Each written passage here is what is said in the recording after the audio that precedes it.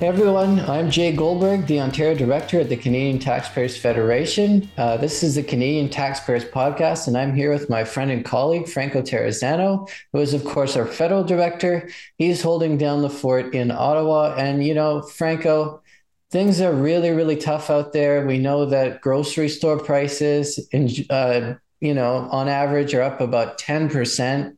People are having a really tough time, but you're saying there's some good news on the affordability front.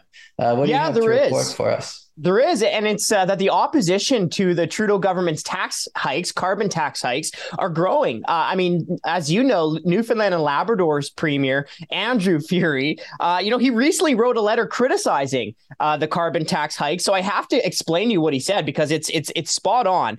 He outlined that Trudeau's carbon tax would have a severely negative impact on people in the province of Newfoundland and Labrador. And he said that added to today's price, the carbon tax hike would result in a total furnace oil cost increase of 80% compared to 1 year ago. And users of furnace oil in the province tend to be older, live in rural areas, and have lower incomes than the provincial average. Furey also pointed out that further cost increases at this point will only provide diminishing returns in terms of decarbonization, while placing undue economic burdens on the people of the province. So that's what Furey said in his letter, and it's great to see more premiers speaking out against the damaging Trudeau carbon tax hikes.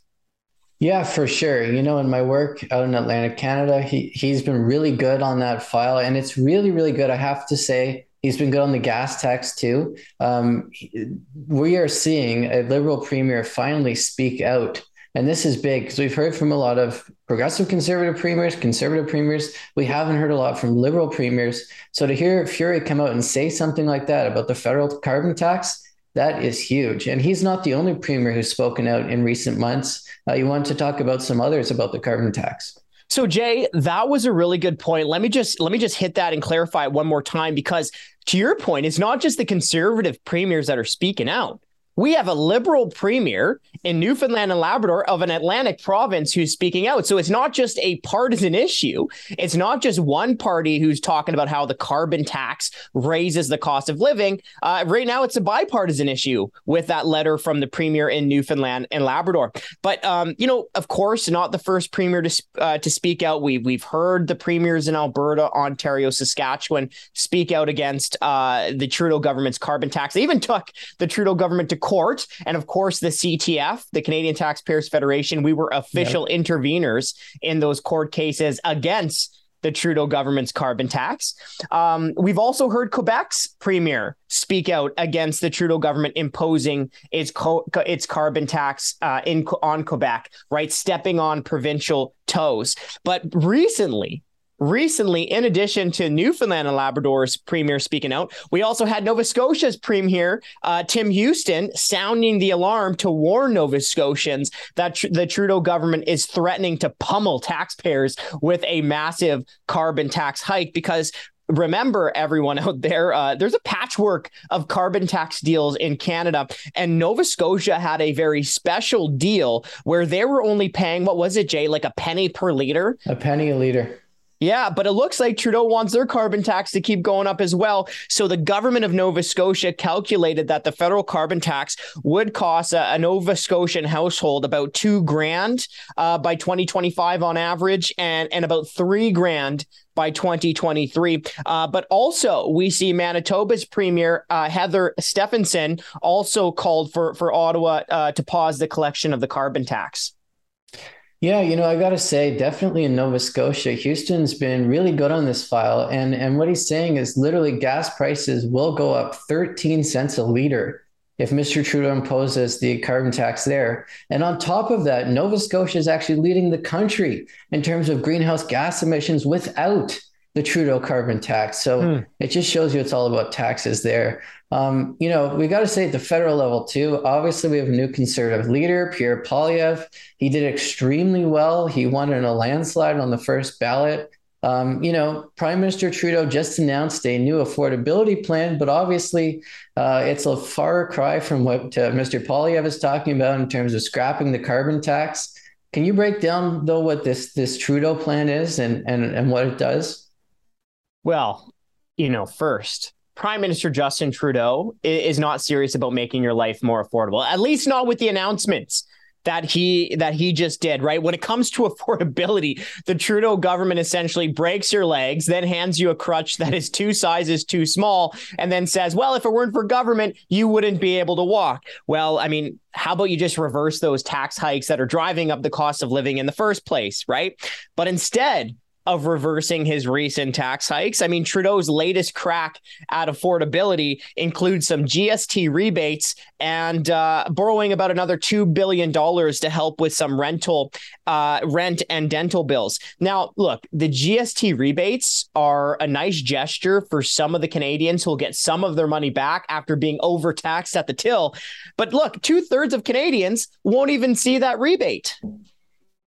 And look, and just to kind of put a bow on that thought, if the government is going to acknowledge that it would make people's lives better if they had more of their own money in their pockets, then why not just cut taxes across the board rather than tinkering on the edges with some rebates? Well, that's exactly right. And as you say, such a big percentage of Canadians aren't even going to benefit from this GST credit. Obviously, it's a good gesture, as you said, but there's way more that needs to be done. But Franco, we don't just complain here, of course. We also have solutions for how Canadians' lives can become more affordable that the government could rip a page off of us if they want. What do you think, Franco, in terms of some options for affordability that the government could pursue for Canadians? Yeah. 3 words: cut taxes now.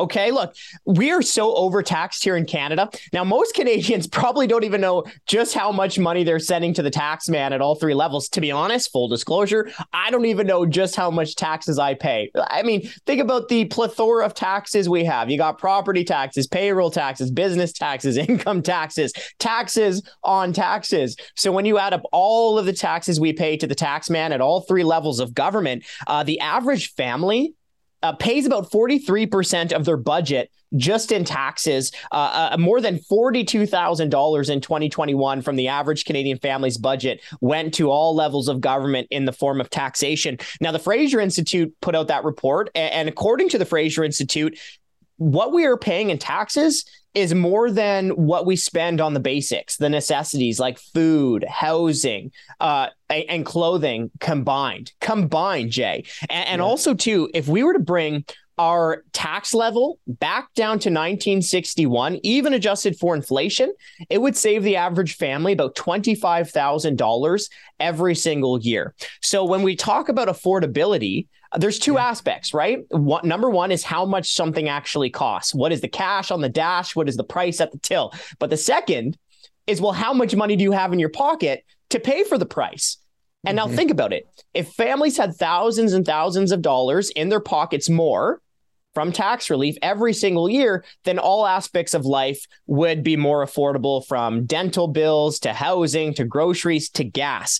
Now, politicians could cut taxes, right? They could immediately make life more affordable today. But the problem is Canadians are paying too much tax because politicians are wasting too much money, right? They're wasting hundreds of millions of dollars on companies like Bombardier, or pay raises for 300,000 bureaucrats during lockdowns, or spending thousands of dollars on a sex toy show in Germany. So you know what? Stop wasting so much money and start cutting taxes now.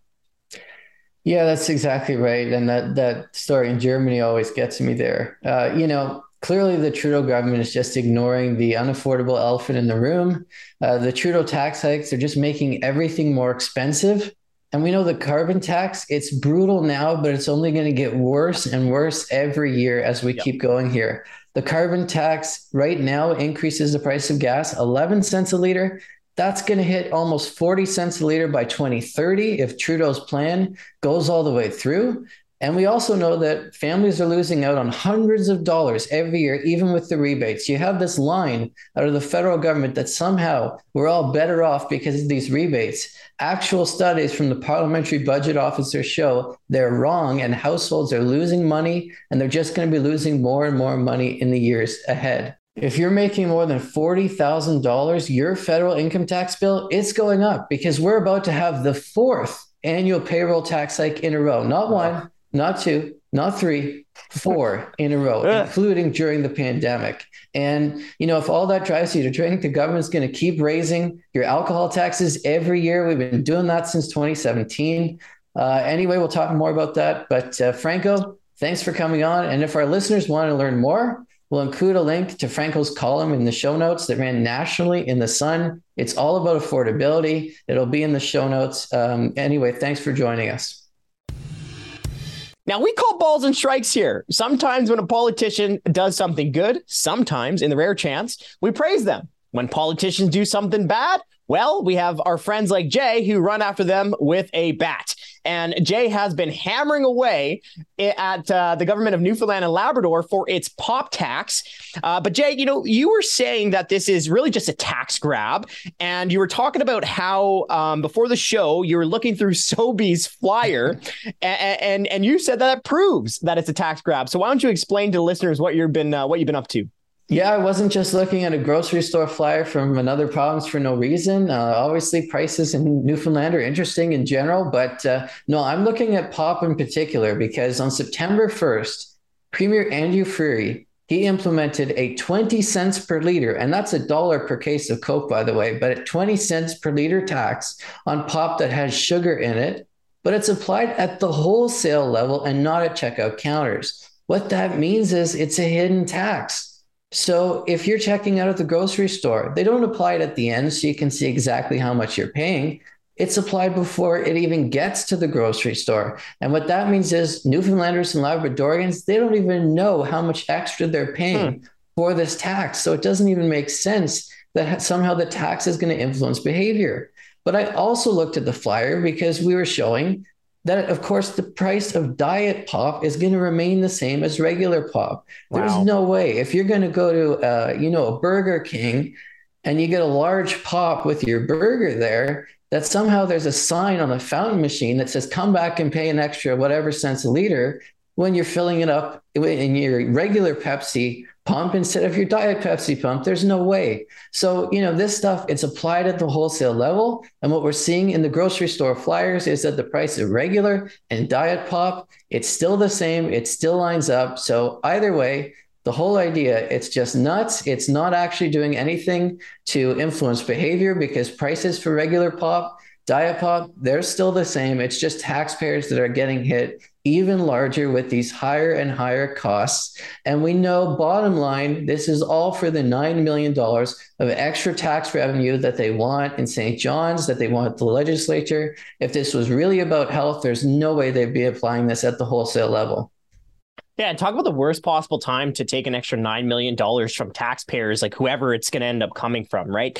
So we're you talked about the pop, the diet pop. I think you made a good argument as to why it's really not going to reduce the consumption of those sugary pops. And it's crazy to think that it's being applied to the diet sodas as well.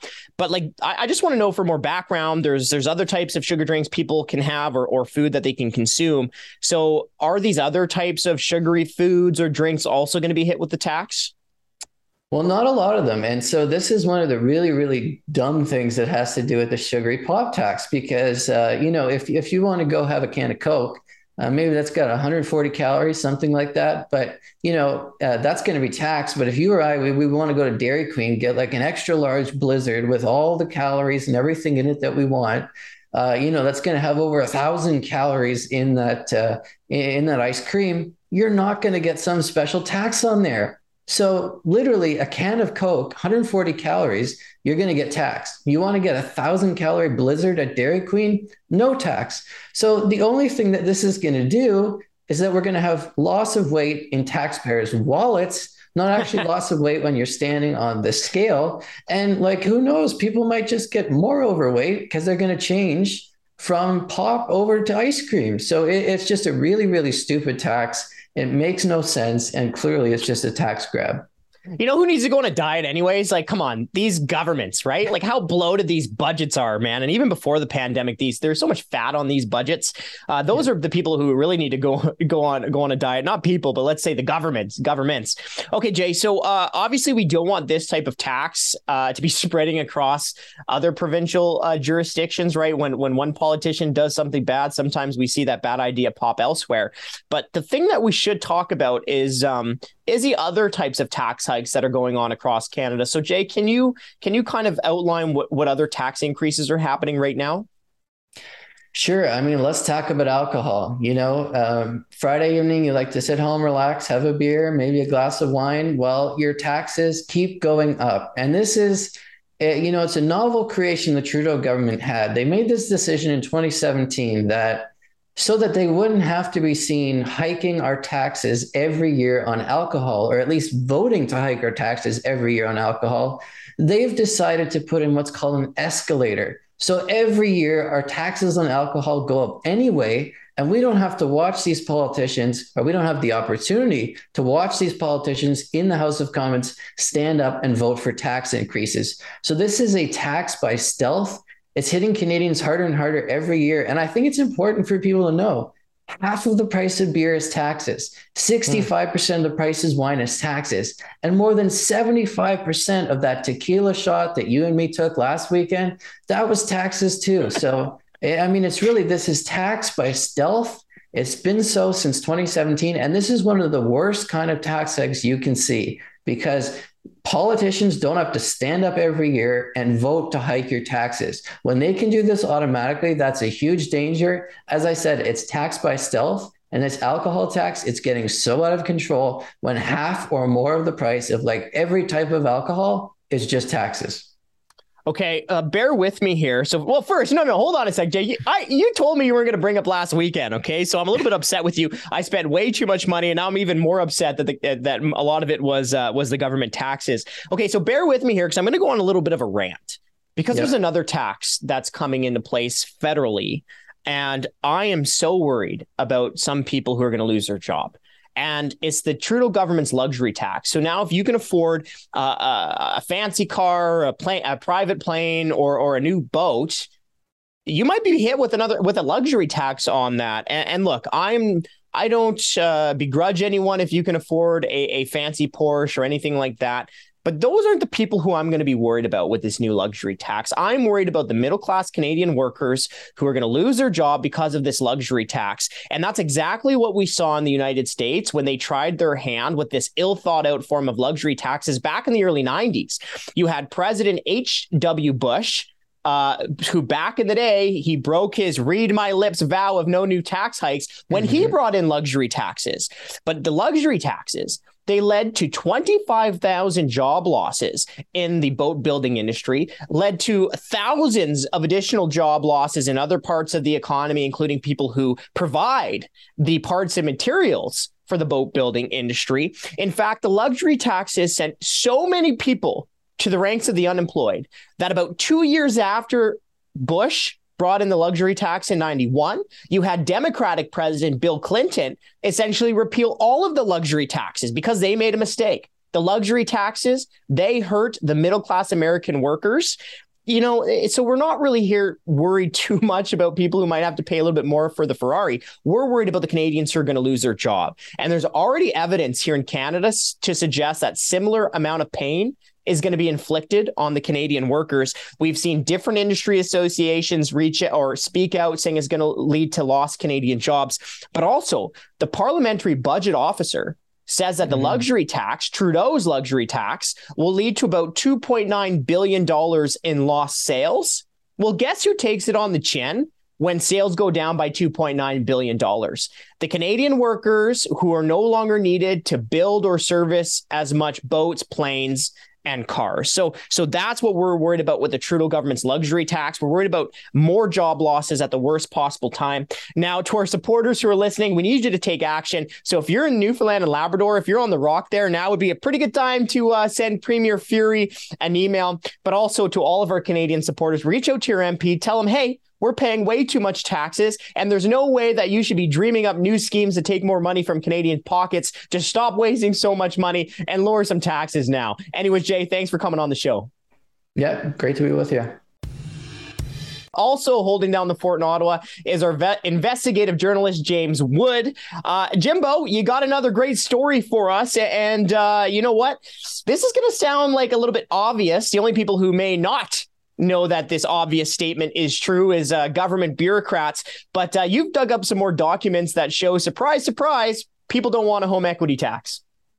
So yeah, the government's own study showed 95% of people do not want a home equity tax. And just to recap, a group made Generation Squeeze. They had got just under $500,000 from CMHC to study and promote a home equity tax in Canada, despite the feds swearing up and down they'd never bring in a tax like that. Like, that's been a repeated theme. Multiple times they try to, there's been some chatter about it before. Every time that comes up, the feds say, oh no, we'd never ever do that.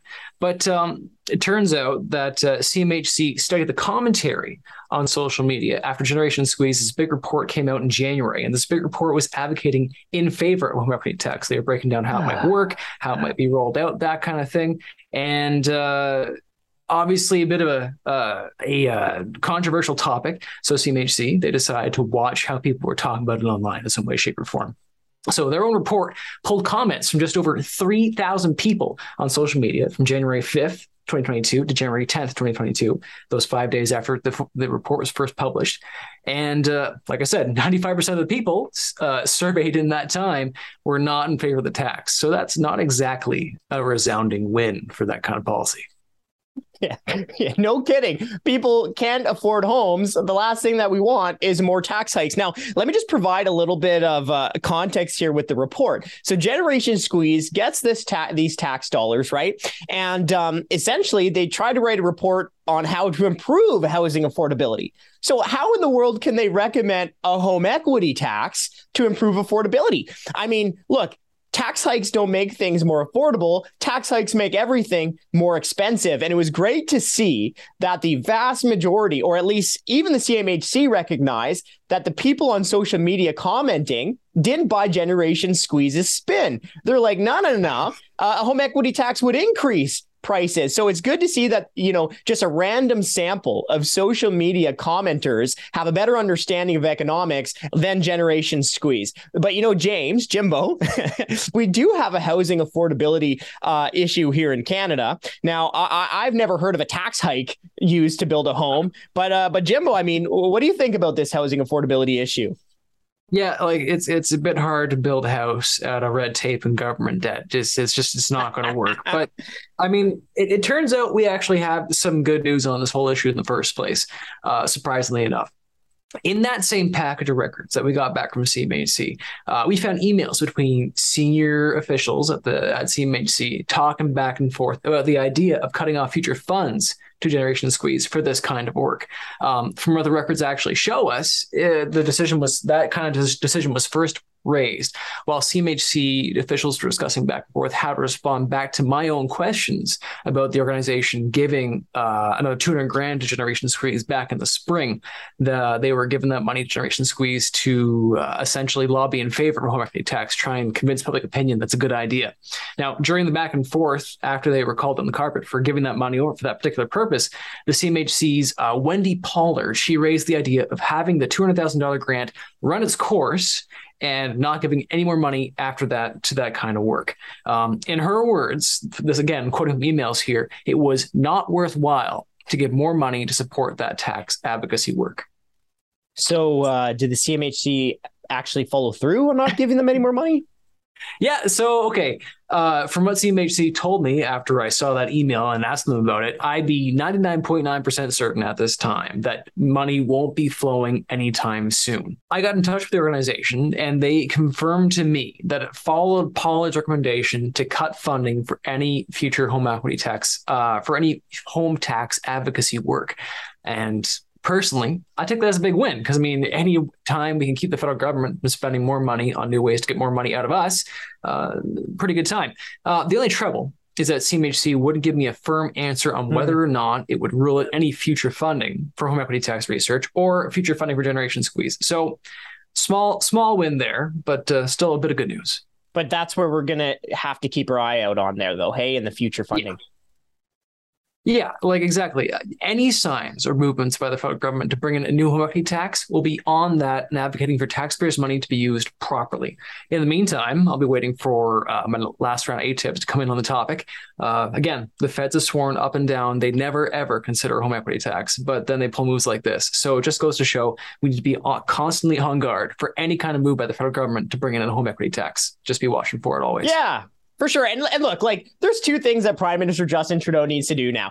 Number one, cut cut all the waste out of this budget. I mean, stop throwing around money left, right, and center. I mean, we don't need to be spending thousands of dollars on sex toy show in Germany, right? So cut the fat instead of dreaming up new ways to tax Canadians. That's number one. But number two, look, if Trudeau isn't going to come after Canadians with a new type of tax on our homes, then he has to make it absolutely clear that his government will not be funding any more home equity tax propaganda, and that his government won't be funding any more research from Generation Squeeze. So anyways, on that note, look, we're going to keep our eye on this ball route and keep hammering away at any signs of any type of home equity tax in the future.